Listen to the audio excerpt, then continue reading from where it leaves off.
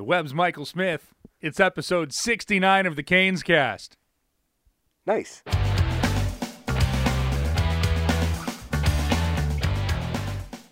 Yes, it is. No, To make it to this number is always nice. It's always nice. I'm so glad we made it, too. So am I. And I hope all the listeners are as well. I hope they enjoy this episode as much as they've enjoyed the first 68, because we've enjoyed making them all for everybody. Absolutely. So enjoy number 69 as Michael Smith and I jump into this one for the Carolina Hurricanes, where as the recording of this, the Hurricanes have 30 points, 13, 11, and 4. There's lots of good. There's some very, very questionable things that we need to look at with this team at this point, 28 games into the season. But coming back from the West Coast, Michael, could have been a disastrous trip, being shut out by the Kings, a game that we talked about on episode 68. But then you go up to San Jose, where maybe, just maybe, the Sharks are finding it. The team that everybody expected to go 82-0 when they traded for Erik Karlsson and they were going to be great. Well, they're starting to round into form. And then you head down to Anaheim, a team that, yes, it was a fluky goal in the third period that forced it to overtime here in PNC a week earlier. But you're thinking, man, a beat-up Carolina Hurricanes team. Jordan Staal out with a concussion as it was diagnosed on that trip. Michael Ferland didn't even make the trip, out with a concussion.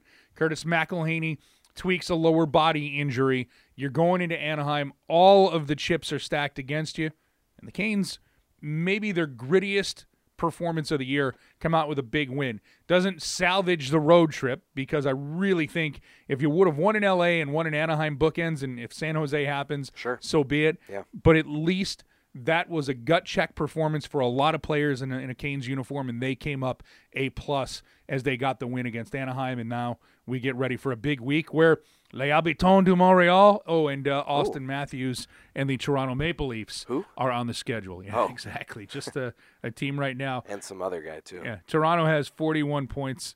And, well, no, now that he's signed, we don't need to talk about him anymore, do we? I was just making sure. That was the only thing that people were talking about. So Nylander watch is over. He'll be here. You can watch him play hockey. But, the 41-point Toronto Maple Leafs will be in town, and then the Canes go take a trip back to Montreal, where we were, just about 2 weeks ago. Yeah, and Toronto was here just about two weeks ago, too. Yeah. And then from Montreal, come back and play the Washington Capitals the next night here at PNC Arena. And they believe, I haven't checked their schedule, but I'm pretty sure they are waiting on the Hurricanes. They don't play on Thursday night like the Hurricanes do in Montreal. So that'll be a tough back-to-back test for the Hurricanes, coming off that 7:30 start in Montreal, travel back to Raleigh to face the Washington Capitals, the defending Stanley Cup champion Washington Capitals, here on Friday night at 7:30. In fact, the Washington Capitals will have 2 days off. They will have played on Tuesday, December 11th against Detroit, and then they will be off the 12th and 13th and then play here in Carolina. That's a stiff test, and one where you might need both of your goaltenders, which at the current situation we have now is Peter Mrazek and Scott Darling, because as you mentioned, Curtis McElhaney tweaking a lower body injury there in practice on Thursday in Anaheim. Don't anticipate him being out for too long, but didn't practice today. And you look ahead, and there's not much practice time. There's only the one practice day on Wednesday before you get back into game action again. So it might be a situation where you need both Mrazek and Darling. But that's getting ahead of ourselves a little bit. We'll backtrack a little before getting to that. And you mentioned the game in Anaheim on Friday. Really not salvaging the road trip, but at least punctuating it with 2 points before heading back east that night. And as you called it, a real just gritty effort. The Hurricanes needed certain players to step up, especially in the absence of Jordan Staal, moving Sebastian Aho back to the middle. They needed him to step up, and he did in a big way. Yeah. They were going to need contributions from everybody, and they get a goal from Clark Bishop. They get a goal from Brett Pesce. Not just a goal from Clark Bishop. His first NHL goal, that took 5 minutes to be declared a goal. Yeah, and we'll talk more with him about that in a bit. He joins us on this episode of Canes Cast, episode 69. Nice. So we'll get his thoughts on that whole thing and the uniqueness of it. But you kind of felt like for a team that hadn't scored many goals before that, had only scored, 2 goals in the 3 games prior, that they were going to need a goal like that to maybe get them going a little bit. And he scores that goal. Brett Pesce scores a goal. Justin Williams scores a simple goal where he's just at the front of the net and is able to bang in a rebound. And then Sebastian Aho comes through late with the empty net goal to seal the victory. It was going to take that all-hands-on-deck, complete team performance for the Hurricanes to get the win in Anaheim against a team that had won 5 straight games coming into that, which includes the victory they had here, the overtime victory they had here just a week prior. It was going to take that type of effort, and the Hurricanes, down 1-0 in the first period, could have easily just folded it right up and look to coming back here, but they didn't. And to their credit, like Clark Bishop told us post-game, this is a team that doesn't quit. And we've seen it time and time again this season where this team may be down, but they're never out. They're never out of it. They always come to the rink with the same attitude, the attitude of getting better every day. And they were able to dig deep in that game, come out in the second period, and win that period, win the third period, and win the game. And that was a good way to end what had not been a great road trip before that. No, it was quite honestly a most frustrating road trip for the Carolina Hurricanes. And I don't just want to dwell on the one positive, which was the Anaheim game. I think we need to put a spotlight on something that was a little bit problematic. It wasn't, Michael, just the fact that the Carolina Hurricanes had scored 2 goals in their previous 3 games. They had scored 5 goals total in their previous 5 games. Right. That's a goal a game. Yeah. By the way, somewhere in there, they got a win when they beat Montreal 2-1 in Montreal on November 27th. But you run into that Anaheim game. You don't have Jordan Staal. And I know that there is a lot of people who will say, well, what does Jordan Staal bring to the party? Because we still look at goals, we still look at assists, and that's what 80% of players are judged on, and that's fine. And then there's the fancy stats where I would figure metrics people love Jordan Staal. Yeah. From possession to face-off wins to just what he does on the penalty kill. Limiting the opponent's chances for sure. And that's the other thing. The other night, when you talk about what a guy like Jordan Staal can do, you don't hear from the other team's big players when Jordan Staal is on the ice. Rarely do you hear it when his line is on the ice and he's going head-to-head, and he's a big body and he's tough to play against. Well, you look at what he did to Getzlaf's line here a week ago. They didn't do anything for 3 periods until he got on the ice in overtime against 3 players who weren't Jordan Staal for Carolina and was able to break free. So for that entire 60 minutes, Jordan Staal's line shut down that top-performing line for Anaheim. Look, and I get that people want to say number one center, and put all of the numbers here. That's not, and I get how we look at sports today now. Believe me, because, my previous job, this is what I did. But it's one of those things where I don't think people see the other value because it's not something that's tangible or sexy or fun to watch during the course of the game. And that goes to the value that Jordan Staal brings to the table. Now you go into Anaheim, and Rod Brind'Amour kind of told us before the game, they weren't going to win many faceoffs against a really good Ducks team, which, by the way, week before they did, Jordan Staal taking the draws, they lost about 60% of the draws in that game. I think it was 60-40 in the percentage. But that meant you had to be hard on pucks. That meant you had to be getting to the spaces you needed to do. I think the blue line, the back 6, might have been their best game as a whole with what they did together, and they dug down and found a win. And Sebastian Aho played big minutes for the Carolina Hurricanes. That might have been his best all-around game. Yeah, and we'll talk about that, but you mentioned the back end and maybe that being their best game, and that too came up earlier in the week about getting contributions, offensive contributions from the blue line.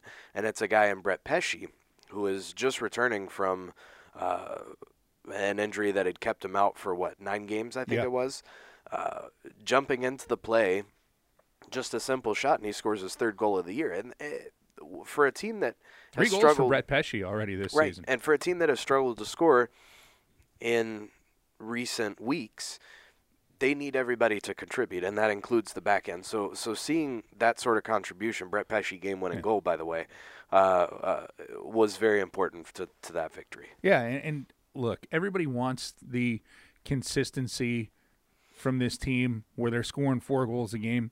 Look, if you're a team in this league and you're scoring 4 goals a game, you're a playoff team, you're going to get there. That's just not how the majority of these games are played.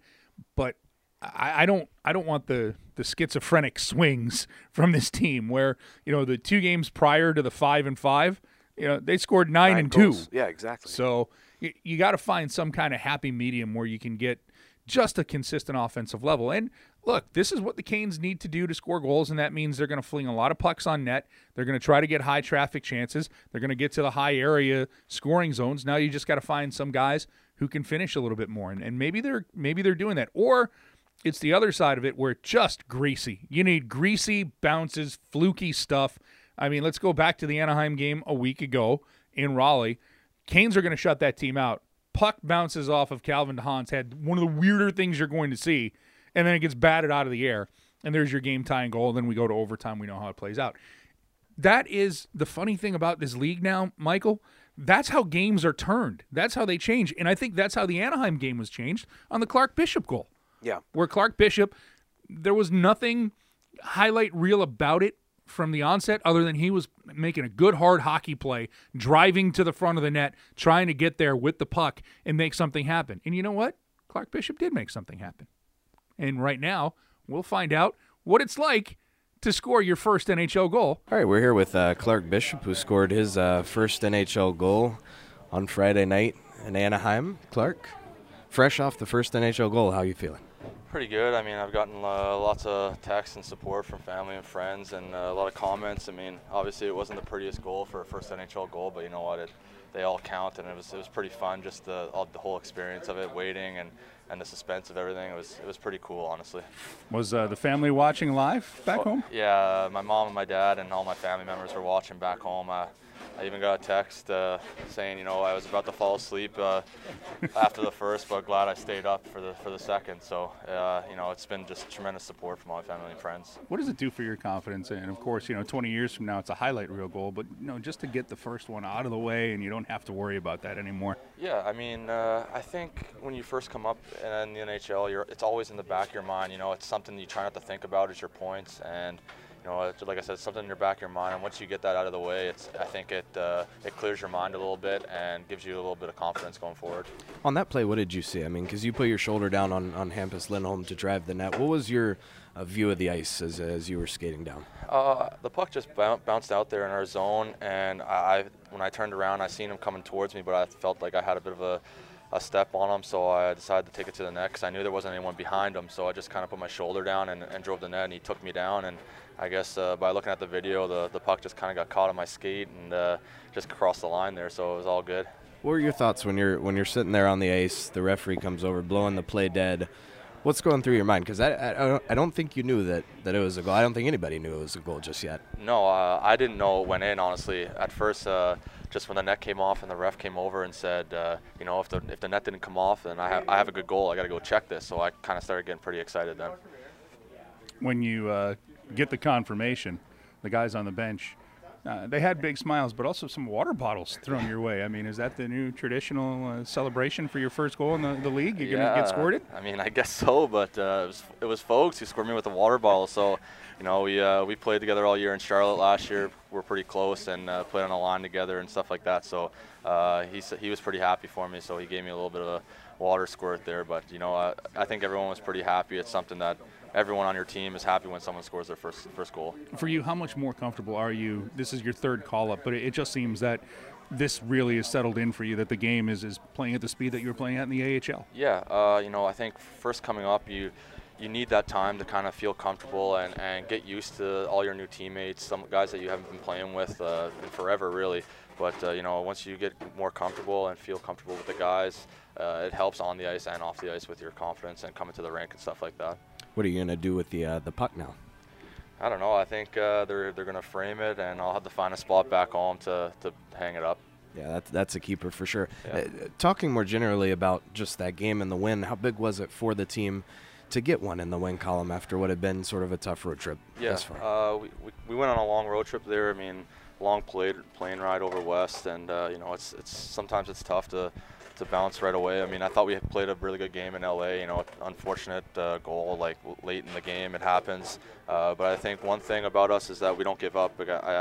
It's like if we're down a goal or up two, everyone has the same mindset all the time, and we're just go, go, go.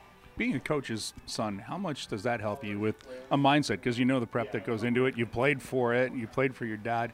Does that get you through sometimes when things aren't right? Or do you maybe think, all right, I know what the coach wants out of me. I just got to put my head down and go and do it? Yeah, I mean, my dad doesn't put any pressure on me or anything like that. And, of course, he was a coach, so he knows the game pretty well. He gives me some pointers and doesn't try to, like, coach me or anything like that. I kind of tell him what the coach has been saying and stuff like that, too. So, I mean, he has his talks with me and what he thinks about the game and stuff like that. So, I mean, I think it helps a lot, like growing up and being a pro and stuff like that. I mean, I think he never reached the pro level, but, when I became pro, he watched all the games. I think it's almost like he's kind of been there with me, like learning the same amount as what I have. With Rod Brind'Amour being a first-year head coach, what do you like about playing for a guy like Rod? I think he's just straightforward with you. He doesn't take anything he doesn't get too serious about stuff, but he likes the hard work, and I think that's what everyone does here. They come and work hard every day. What's it been like seeing some of your teammates come up this year, and a guy like Saku Meinalainen or even Warren Fogle, a guy you've played with? What's it been like getting to experience this alongside them this year? I mean, it's good. Like I said, I played with Fogs all year last year, and to see him make the team out of camp, it was really good. I was happy for him, and to see guys come up here and play. I mean, I think you're rooting for everyone once you play with them to make it to the next level. I mean, that's what everyone is here to do. So I think it's really great. All right, we've got to figure out who did this. A door was broken at RCI today. A puck clearly went through it. Who's the guilty party? I honestly do not know because I was still in here getting dressed, so I did not see it happen. I can't say. As reporters, it's our job to ask that. But, Clark, can you tell Michael Smith, even if you did know, it's your job not to let us know who did that, right? Yeah. I wouldn't say, I don't think. I don't think it's my place to say. Same time, how is this room to be in? I mean, you've been in a bunch coming up. You know how important it is to – not everybody has to love everybody, but it's good to come to a locker room where everybody gets along. That seems to be this locker room where even in a couple of losses, the room doesn't get too down. How important is that? I think it's really important. I mean, if everyone has the same mindset here, everything can go a lot more smoothly. It only takes a couple of guys to just be down, and it kind of changes the mood of the locker room. But I don't think that happens here. I mean, I've been up here now a few times, and I can just see that everyone's just thinking the same way, and everyone, like I said, comes to the rink every day wanting to work and get better. Clark, congratulations on your first NHL goal. I'd ask you how much did you sleep, but seeing we flew back from the West Coast, I know the answer was very little for lots of reasons on that, but congratulations. Thanks so much for joining us. Thank you very much. Good talking with Clark Bishop, who, just taken overall, even if he doesn't score that goal, that's his best game as a Hurricane. Well, the funny thing about it, Rod Brind'Amour came out after the Kings game. That fourth line played a lot of minutes against L.A., and Rod Brind'Amour singled out the Clark Bishop line. He goes, that was our best line. That's why we had to play him. That's why I was bumping him up, if you were noticing, and they were getting the minutes. And, for Clark Bishop, he's getting comfortable here. That's the key. Once you can settle in, once you know you can play at this level, know your role, know what you can do, and that's kind of the thing that I liked when I asked him about, he's a coach's son, so you go from that, well, how do you deal with a new head coach in Rod Brind'Amour, a guy who hasn't been there? And he just says how he talks to us. He's not one of these guys. Rod Brind'Amour is not going to, if a guy makes a mistake, just single him out and embarrass him in front of the room. You know why? Because Rod Brind'Amour's been there, and he's understood it. He's going to give you an opportunity to make a play and make this team. And I think that's something that when it's going good, the players on this team all appreciate it. When it's going bad, that's when they really appreciate it because they know that they're not going to be tied down to the bench for 3 minutes in a game. They know that they're going to get at least some opportunities to go make a play. But, we go back to that whole California trip. That Kings game, I think that points out some of the deficiencies offensively that the Carolina Hurricanes have. Now, tip your cap to Jonathan Quick. He is when right, and he hadn't won coming into that game, but he'd been injured the majority of the season. I think he was 0-4-1 coming into it. But my goodness, that was vintage quick. And that was a goaltender's duel between him and Peter Mrazek. And, don't look now, Michael, but now Peter Mrazek seems to be getting hot for the Carolina Hurricanes, and that comes at the right time with Curtis McElhinney sidelined for a little bit, not on the injured list, but with that lower body situation. Yeah, McElhinney didn't practice Monday. It was Mrazek and Darling on the ice at Raleigh Center Ice. A snowy day in Raleigh. I'm sure you guys, local listeners at least, have experienced some wintry weather in one form or the other. Yeah. So yeah, now it's a matter of Curtis McElhinney feeling more comfortable before he can get back onto the ice. But it's been a tough go for the Hurricanes goaltenders when you look at just all the injuries that have rotated throughout those three this season. But now you have a guy in Peter Mrazek who looks to be playing at the top of his game right now. He was great in LA, tough luck loss, really tough luck loss. And he was great in Anaheim, too. Yeah. Just allowing that one goal, giving his team a chance to really just get back into the game and obviously end up with the W. And the Hurricanes are going to need him. The Hurricanes, it's been good that whenever somebody has gotten hurt, they've had somebody step up and take their place. And that's the sign of good depth, that when somebody goes down, it can be that next man up opportunity. And for Peter Mrazek, who missed about a month's worth of time with his injury, is now going to get regular work as Curtis McElhinney works his way back from injury. It was almost a calendar month because he got injured in the Arizona game that he played, the overtime loss in Arizona, and then his return to the ice was December 2nd against the LA Kings. So then you talk about another next man up opportunity, and we mentioned this earlier with Sebastian Aho sliding back into the middle in Jordan Stahl's absence. And he logged the most minutes of any forward in Anaheim.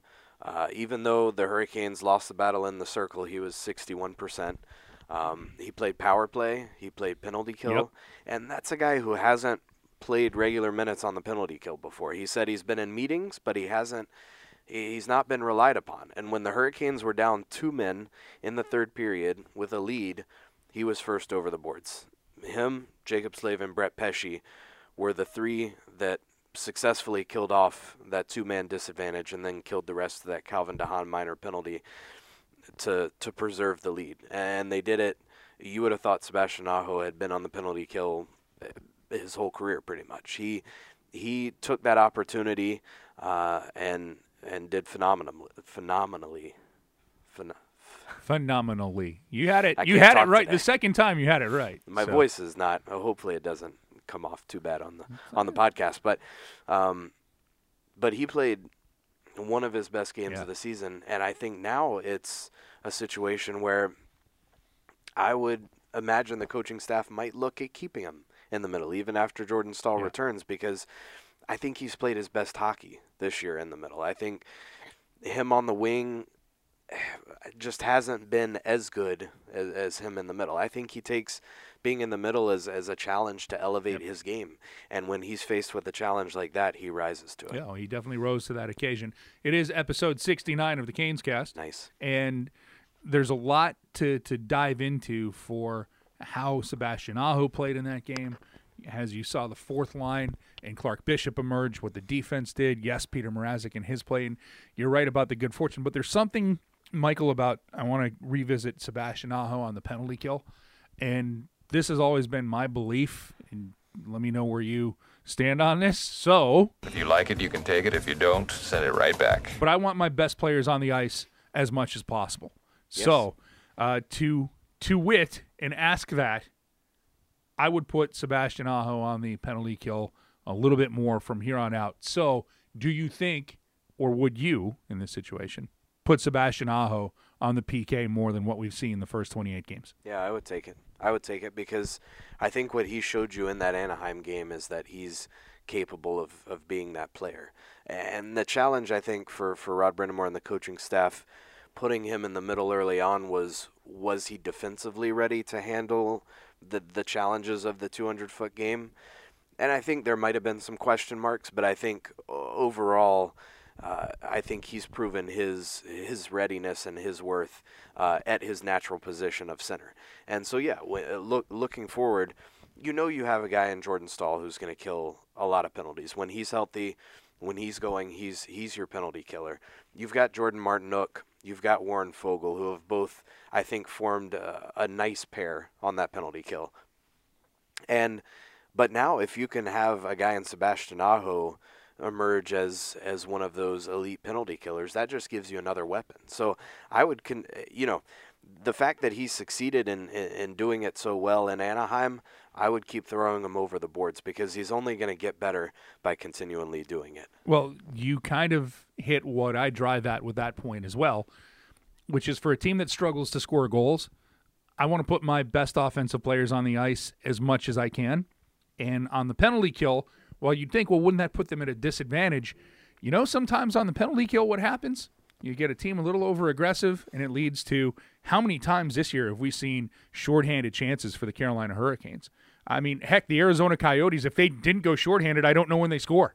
That's how that works. But you put a player like Sebastian Aho on the ice, and you give him the opportunity to say somebody chips a puck out or a shot doesn't go through and it kicks out to go after it and get a breakaway, I like the odds that something really good is going to happen for the Canes the other end. And I've always been a big believer in that. You put your best players in situations to succeed as much as you can. Now, I'm not saying that Rod Brind'Amour wasn't doing that because he didn't have faith in Sebastian Aho as a player or what he could do. I think that he didn't want to overload his young center with, well, we want you to do this, the 200-foot game and 5-on-5, you got to learn that. Oh, by the way, you're going to be a penalty killer now. Plus, there was a good mix up front with the penalty kill. When you've got a few players, especially that chemistry between Warren Foegele and Jordan Martinook that we talked about on the PK, and then Jordan Staal and Brock McGinn are solid penalty killers at the front. But you know what you can do now?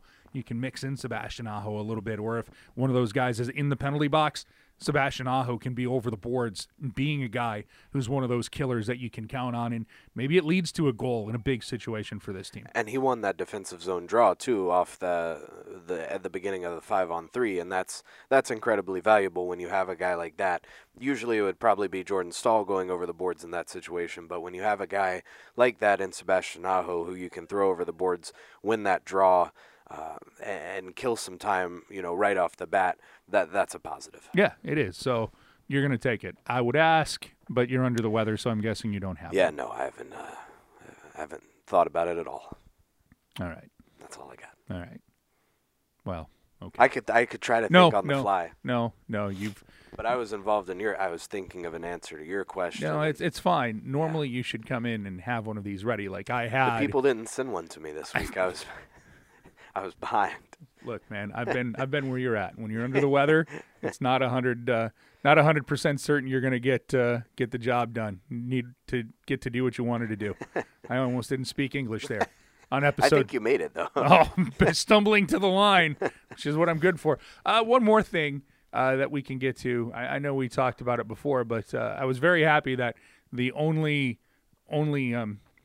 mascot harassment of me was in Los Angeles. Yeah. You escaped Sharky. And Wild Wing or whatever the Ducks mascot is. So Sharky was nowhere to be found. No, Sharky. Sharky and I crossed paths. He was nearby. Oh, yeah.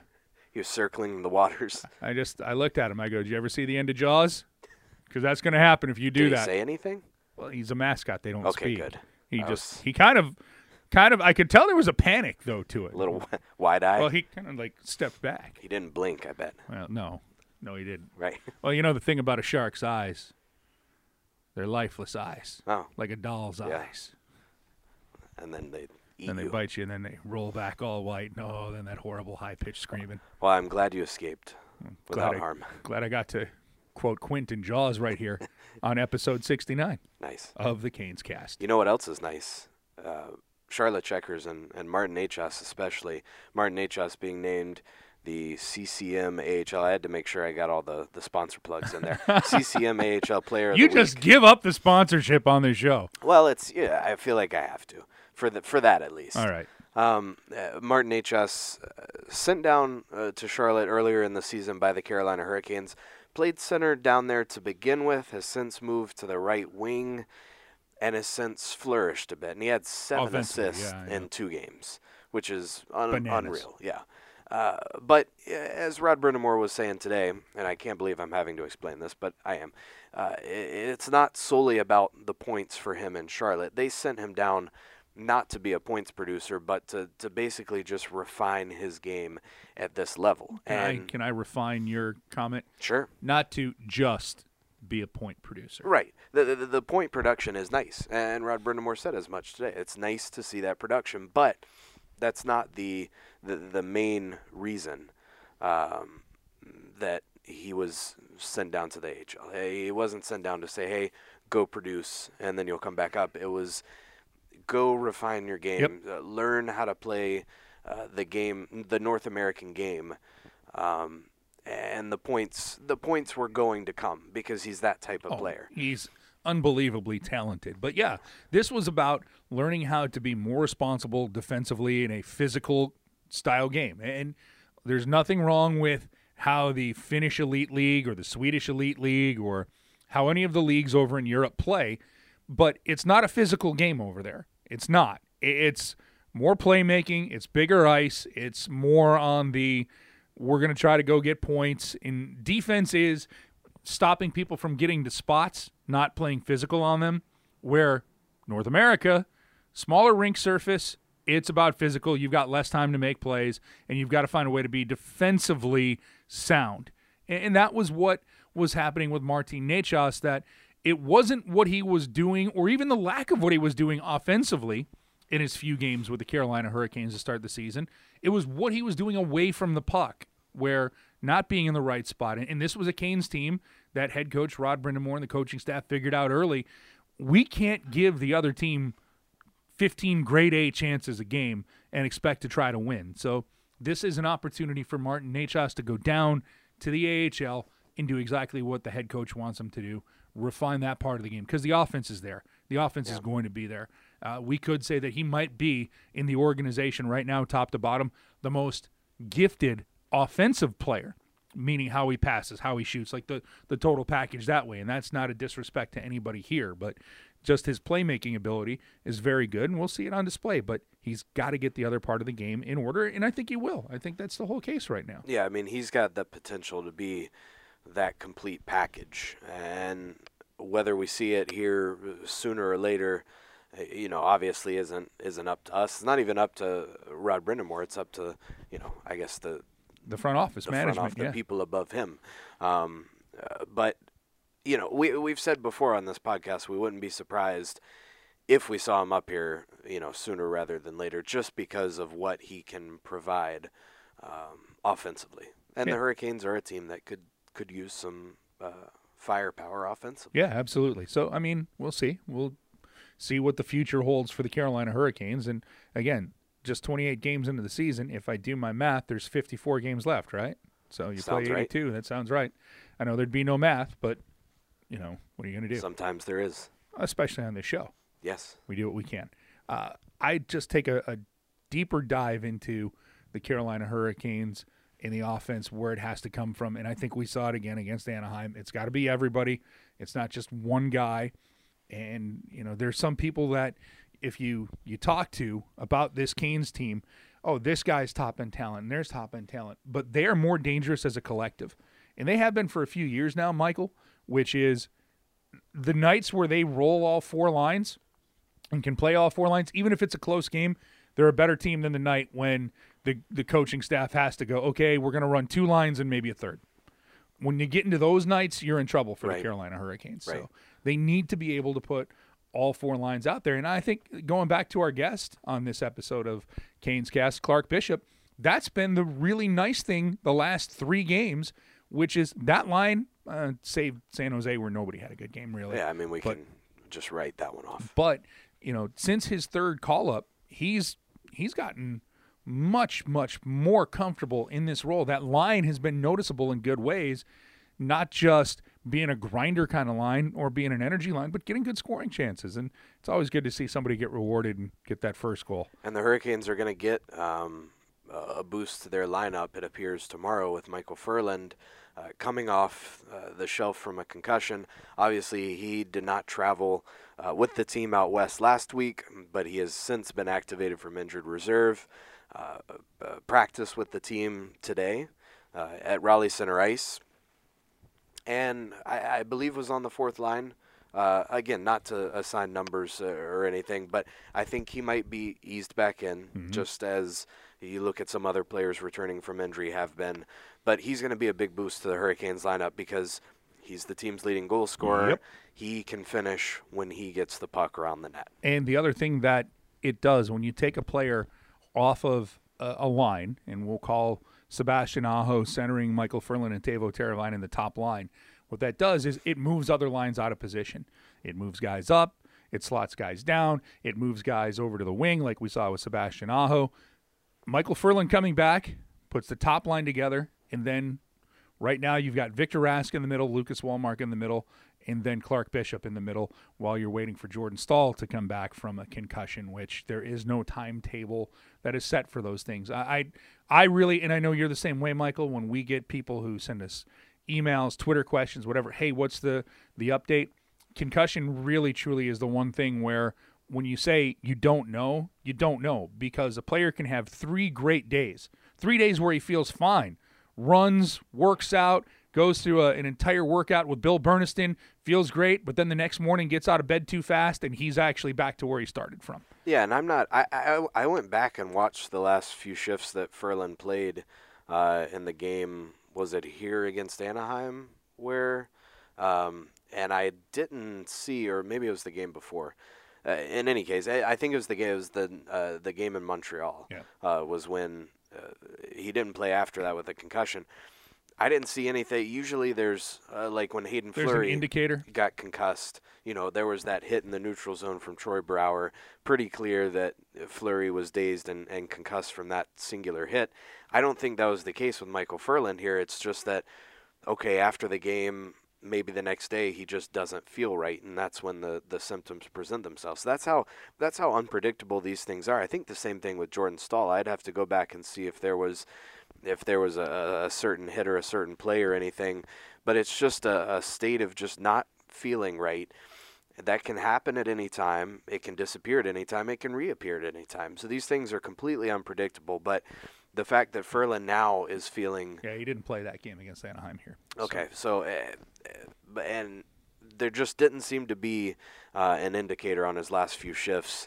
There wasn't a big hit. There was hardly any contact at all. So it might have been a case where he had been hit earlier in the game or a game prior, and the symptoms had not presented themselves. So these things are just entirely unpredictable. But the fact that he's feeling 100% now, has been activated from injured reserve, should be in the lineup against Toronto. That's a big boost for the Hurricanes. And obviously Jordan Staal, whenever he's healthy, he did not practice today, but he was around at Raleigh Center. By the way, from distance, Jacob Slavin on the ice kind of looks like Jordan Staal. Yeah, a little bit. Yeah. Got the beard going. Because I looked down, I looked up, and somebody was in the middle of the ice on the power play. And I'm like, did I miss Jordan Staal playing? Because normally I see the guys walk on. Did I miss that? Was that just the green pants? Were we all enamored with that? As the Canes wore that at practice today, getting ready for Hartford Whalers night on December 23rd against the Boston Bruins. A little bit of a Christmas look today. Yeah, it did. Festive, very festive. festive. Why not? 'Tis the season, Michael. 'Tis the season. Again, it is episode 69 of Canes Cast. Nice. So, and I don't think clear. Going back to that interview with Clark Bishop, I don't think it was ever determined what happened with that door. All I know is there was a hole and a shattered door and a puck. There was clearly a shot that bounced off a crossbar or a post. Look, there are things, Michael, where if we see it as a reporter, we report. But if we're in that locker room, we're not saying who did it. What's going on over there? There was phone. Well, my phone was ringing. We've had 2 phone calls. I know. This is podcast. We're high in demand here. High in demand. Can we do one more thing on the Clark Bishop goal? Yeah. I don't want to rant. I really don't. Well, I think I don't want. We discussed it today. No. There's more to it. I can see you need to get something off your chest. This bothers me. But I think you can get it off your chest, and then we can discuss it. Fine. And I think you discussed it with John Forslund, too. Fine. I did. I did. Who was great on the last podcast, by the way. If you haven't listened to that podcast in its entirety, be sure to go back and listen to when we had John Forslund on late in the show. He told a phenomenal story. Back from his Springfield AHL days as the play-by-play voice in a playoff series against Sherbrooke. This, however, if there's a playoff series and a goal is scored that is somewhat controversial. I don't think there was much controversy to the Clark Bishop goal. There was just confusion, I would say. Confusion, yes.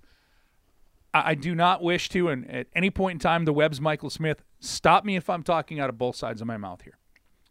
I like replay, and I like the fact that there is a component to a game where if something is wrong, it can be proven correct, or it can be overturned is actually the better term. What I hate about replay is it takes 5 minutes to point out the obvious. If we can see it right away, and the guys in Toronto last year, I went into the situation room, and believe me, they don't have an easy job. They got a bunch of guys, and I really, truly have empathy for the job they have to do because they're looking at all of the rule books. And I know that you might have noticed this. A lot of people out there think they know exactly what's going on, and they have no clue, so they'll just pop off and say things like, hey, this guy, that's a violation of this rule. Actually, no, it's not. It's not in violation of any rule. Or when somebody has got to go here, that means they'll never be able to come back. No, that has nothing to do with it. It's argued with contracts. Sounds like and whatever. jail. Yeah, thank you. Well, for some. Or hell. Take your pick. That being put on the table, the Clark Bishop goal, my main problem with this goal in the replay from it is not that it wasn't declared a goal on the ice and then it was. No, that's why we have replay to go and say, look, Clark Bishop, congratulations. You got your first NHL goal. Our bad for missing it because we thought the net came off of the moorings or whatever you want to call it now. But I'll go old days and go with that. We thought that that's why, but clearly it's a goal. They review it, and it took a while to review. And maybe... Yes. That was my only qualm, but I know where you're going with this. Maybe that's why I'm a little perturbed because I'm in the Zamboni entrance in Anaheim, standing in about 1.5 inches of water. You know, fans are talking to me, very nice people. Freezing, by the way. It is a every cold single building. rink that we went to, and I think that's why I'm sick. It was so cold in every rink we went to. You're up in the press box. I'm actually standing in water doing this stuff. Yeah. So anyway. I was guzzling coffee in San Jose, and then I couldn't sleep on the plane. Well, sorry. Wow, that's a first for you. So sick. Anyway, this is back to the rant. Sorry. God, good sidebar. Getting you off track. But the problem is not that it took forever to get the call right. It was they got the call right and then skated over to Randy Carlyle, head coach of the Ducks, and go, well, if you'd like to challenge it for goaltender interference, why weren't they looking for goaltender interference in the first place? And that would just simply have done this if there's goaltender interference and you've got 90 sets of eyes looking at it, including the referees on the ice with their little iPad or Surface Pro or whatever it is they use. I don't want to get the sponsors wrong. That's really tablet. For you. Fine. Generic tablet. Fine. Generic tablet made by Michael Smith. Great. You could easily just say, no goal, because we reviewed it and found there was interference, goaltender interference on Clark Bishop. So no goal, we wave it off. Instead, a 2.5 or 3 minute review then gets reviewed again for 2 minutes because Randy Carlyle is given the option to challenge it. Just skate over and say, there was no goaltender interference. It's a good goal. But John Forslund explained it to me. You have to give the coach the option if there is contact with a goalie to challenge it or not. Yeah, but they looked at it for 2.5 minutes. But in that instance, they're not looking for goaltender interference. Why not? Because that's not something officials review. That's only reviewable in the sense of a coach's challenge. So I get where you're coming from, but that's a rule book issue rather than... Hence my problem with this. But then they spent 5 minutes looking at the same play, Michael. Yeah, I mean, my only problem with it is that it took too long. But they're not looking for goaltender interference because that's not a play that officials review. They either call it or they don't on the ice, and then it's up to the coaches to challenge for goaltender interference. Great, but they knew it was a goal, and they'd already been looking at it. And at some point in your mind, don't you be like, is that interference? I'm going to keep that in my back pocket. That's more on Randy Carlyle and his coaching staff. Oh, I know, but it's just because to me, they had just as long to look at it, and they should have determined that, It's not clearly not goaltender interference. We're not going to challenge. We're going to hold on to that and our timeout. They chose to challenge and lost both that and the timeout. Oh, good. They deserve it. So But that's more on them. But no, my problem then goes to the league is if you're reviewing the goal, review every part of the goal. Review if there is any kind of interference. That's part of a goal. It's part of the call of a goal, but then especially when there was contact. The argument from Rod Brindamore and the Canes would be, well, that should be a coach's challenge. That shouldn't be on you to determine whether there was goaltender interference or not. But they're the refs. They determine it in real time. Well, but in real time, they said no goal. So they're going back and looking at, is it a goal? And to do so, they're just looking for the puck crossing the line. They're not looking for anything else. But my vehement objection to all of that rationale is you're already looking for it. You're looking for it to be, is it a goal or is it not? So then you should be looking. Well, they're not going to go back and look at, they didn't reverse the play and look at offsides. That has to be, again, initiated by a coach's challenge. So it's the same thing with goaltender interference. That has to be initiated by a coach's challenge. If they told us that they went back and looked at it was offsides, at least I could live with it being 3 minutes of looking at it. Maybe that's why it was. Seriously. That's what I could live with. It took a lot longer because really all it took was you needed the overhead angle. You saw the puck in the net, the net on its pegs. Yep. No kicking motion from Clark Bishop. Which it's is a goal. The only other thing I can think that they were looking at, but there's clearly not. I mean, he's sliding on the ice. Momentum, gravity, physics, science. I'm not asking you to agree with me. I'm just asking, do you get where my aggravation comes from for that? But I'm just saying they're just following the letter of the law. I get it, but the letter of the law is dumb. Laws can be changed. Yes, they can. But then I think if goaltender interference becomes it becomes reviewable by officials, then the coach's challenge becomes null. And maybe that's what you want. I mean, I don't know. So, and stop me if this wouldn't happen. So say the call does get overturned for goaltender interference. Could Rod Brindamore then challenge that it wasn't goaltender interference after they looked at it? I don't think. Well. So we would be sitting there for 7 minutes looking at the same play? You're saying if Randy Carlyle challenges and wins the challenge, and so then the overturned call is overturned again, no, there can't be like a dual challenge. Yeah, no, it was just infuriating to me. And if you feel bad for Clark Bishop because you want him to celebrate the goal, and then he's got to sit there and again. Get squirted by water, with water. Not by water. He wasn't squirted by water. No, water didn't squirt him. Warren Fogle squirted him with water. It is episode. My prepositions all confused. Don't worry. It is episode 69 of the Canes cast. The fact we made it here is insanity to all of us. It's impressive. But I just wanted it. That drove me crazy. It took too long, but they did it right, and they got the call right. Yes, they did. So, and I get all of the components. I'm not arguing that is what needs to be done. I am just saying now needs to be done differently. I mean, honestly, they should. It really falls on Randy Carlyle for I get it for doing that. But if you're gonna take that long looking at a goal, look at all aspects of it, and then skate over and see. That's unfair to the Hurricanes, I think. Why?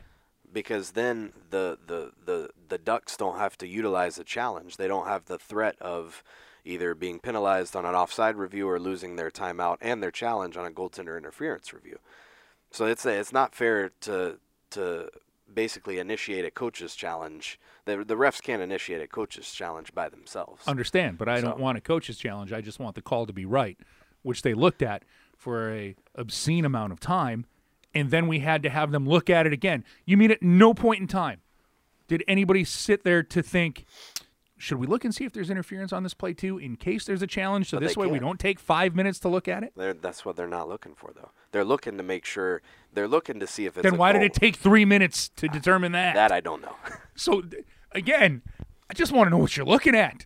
Yeah. What are you looking at? That's more communication, I will say, would be nice sometimes. Like, if a certain call is made, like just some communication on why it was made.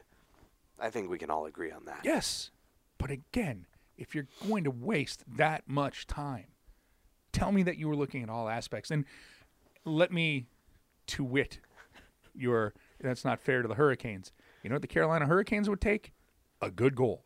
Yes, and they got one. No, but what I'm saying is a good goal, and then Randy Carlyle can't shoot himself in the foot with his coaching staff by going for a challenge. No, but what I'm saying is I don't think that Rod Brind'Amour and the coaching staff is going to be that upset that the goal is good and Randy Carlyle doesn't get the chance to do something that would cost him his timeout. Right.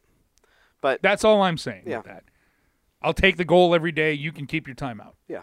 Didn't mean to get – there's just so many experts out there on things, and you have it right there to correct in 3 to 5 minutes. And this isn't a like it, keep it, but I really think that there should be a cap on how long it takes to review a play now.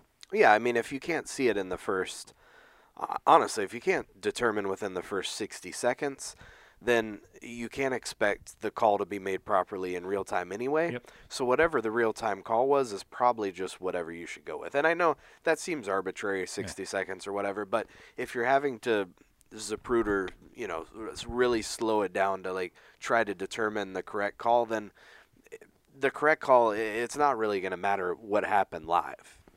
Understood. By the way, I'd say between 90 seconds and 2 minutes. Oh, they're testing out some stuff here. Just in time for us to get out of here. Absolutely. All right. Well, that is a good reason for us to say adios. Yeah. We'll be back. Oh, let's check the schedule here and make sure we can come to you on Monday. Yes. Yeah, why wouldn't we? The Hurricanes will be in the middle of a 5-game homestand. Washington, Arizona, Detroit, Pittsburgh, Boston. Some really good matchups in there. Some really good things happening at PNC Arena. The toy drive happening this week. You've got Whalers Night on the 23rd. You've got Pittsburgh coming to town right around the holidays there. Should be great atmosphere here at PNC Arena. So if you don't have tickets here before the holidays, make sure you get them. The Hurricanes go on the road after that 3-day Christmas break, and we'll be back here for a New Year's Eve matchup against the Philadelphia Flyers. So we'll come at you next week. Yeah, December 17th. Where Monday action. We'll have 4 games to talk about. Yeah, we will. In which the Carolina Hurricanes can go from where they stand right now, which is 1 point out of a playoff spot, depending on how you're looking at the standings. It's pretty wild how tight the Metropolitan Division still is. I really thought there's some separation would start to form by now, but there really hasn't been. Not going to happen. It is going to happen, but it hasn't happened yet. By the way, if the Hurricanes win all 4 games and Washington, Columbus, the Islanders, and the Rangers win 0 games by next Monday, the Carolina Hurricanes could be in first place in the Metro Division. Well, there you go. Let that sink in. That's how tight things are right now. The division's their separation will happen though, and so the Hurricanes. Will it? I think so. Eventually, you're going to have 3 teams figure it out. This is one of these things where I'm going to learn from putting the hand on the stove one too many times. Remember last year? Vegas was going to come back down to earth. Yeah. Now Vegas, don't worry. The Golden Knights will come back down to earth. Or, this team will figure it out. This team's they'll make their playoff push, and they never do.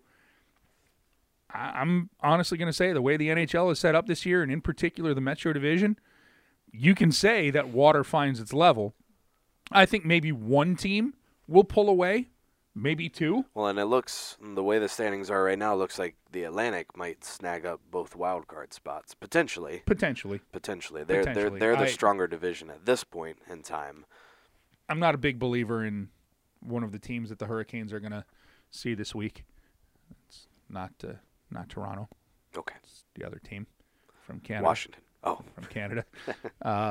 But in the Metro, I think you'll see 2 teams maybe pull away.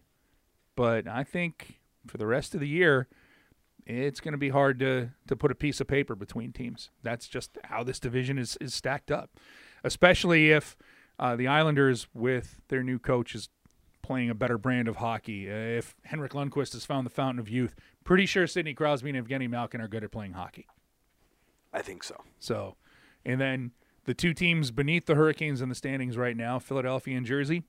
Philly's got a talented roster, although they've got some changes they got to go through. In New Jersey, they've had some struggles, but they're capable of winning games. I mean, they went to the playoffs last year. The Metro stacked up against each other is a really, really, any night you can tell me this team's going to win that game. Seriously. Other divisions, not so much. But if you want to tell me that New Jersey's beating Washington tomorrow night, if they're playing, I can buy that. If you want to tell me that the Hurricanes are going to go into Columbus and beat Columbus, I'll buy it because I've seen it. So that's just, I think, how the division stacks up. We didn't even talk about Seattle. Maybe we'll save that for next week. We'll save it for next week. That's the tease for next week. Everybody's already freaking out over the expansion draft. Why don't we just let that happen? Yeah. Pump the brakes a little bit. Yeah, just let it happen. It's what, 2 years away. Yeah. The 21-22 season they'll be playing, so it's 18-19, 19-20. So 2 seasons beyond this so, season. Yeah. Yeah, it's going to be So after this. But we'll discuss because I think it's exciting. I think it's awesome. Yeah. One, I like that it brings balance to the Force. God, yes. I'm all for bringing balance to the Force. Yes. You going to to keep that? And the dark. Got to have them both. Yeah. So that's good. Is there anything else that we might have missed that will carry over as a tease to next week's Canes Cast? Seattle's the only one that I can think of. Okay. Works for me. We'll have that and 4 games to talk about and potentially an interview with somebody. Well, and also because it's near the holidays, we will be in a giving mood, or at least you can be in a giving mood. Give Michael Smith a like it, keep it. And we'll probably have some Twitter questions. Not exactly tweet mail. That's Michael's domain on Wednesday at CarolinaHurricanes.com. Yep. We'll be back on that this Wednesday. Didn't get to it last week, obviously, with the game day in San Jose, but slacker. But that'll be returning this week. So get your questions in. I'll ask for them soon enough. I should probably ask for them now. Actually, you should ask for them now. Yeah. Okay. Just as your lawyer, I'd advise you to do that. I'm thinking about it now. So we also didn't talk about food. We'll save that for next podcast too. Yeah. This one Bill can listen to. Bill Berniston can listen to it all the way through. All the way through. There was some good. Very light on the food this week. There was some good food. There was to be had on the West Coast. But maybe we'll talk about it more next week. And we've got a Montreal food trip to talk to as well. Yes, we do. All right. That'll do it for episode 69 of the Canes Cast. Nice. For the Web's Michael Smith. And TV's Mike Maniscalco. We'll talk to you next Monday. We really will. Bye-bye. Thank you.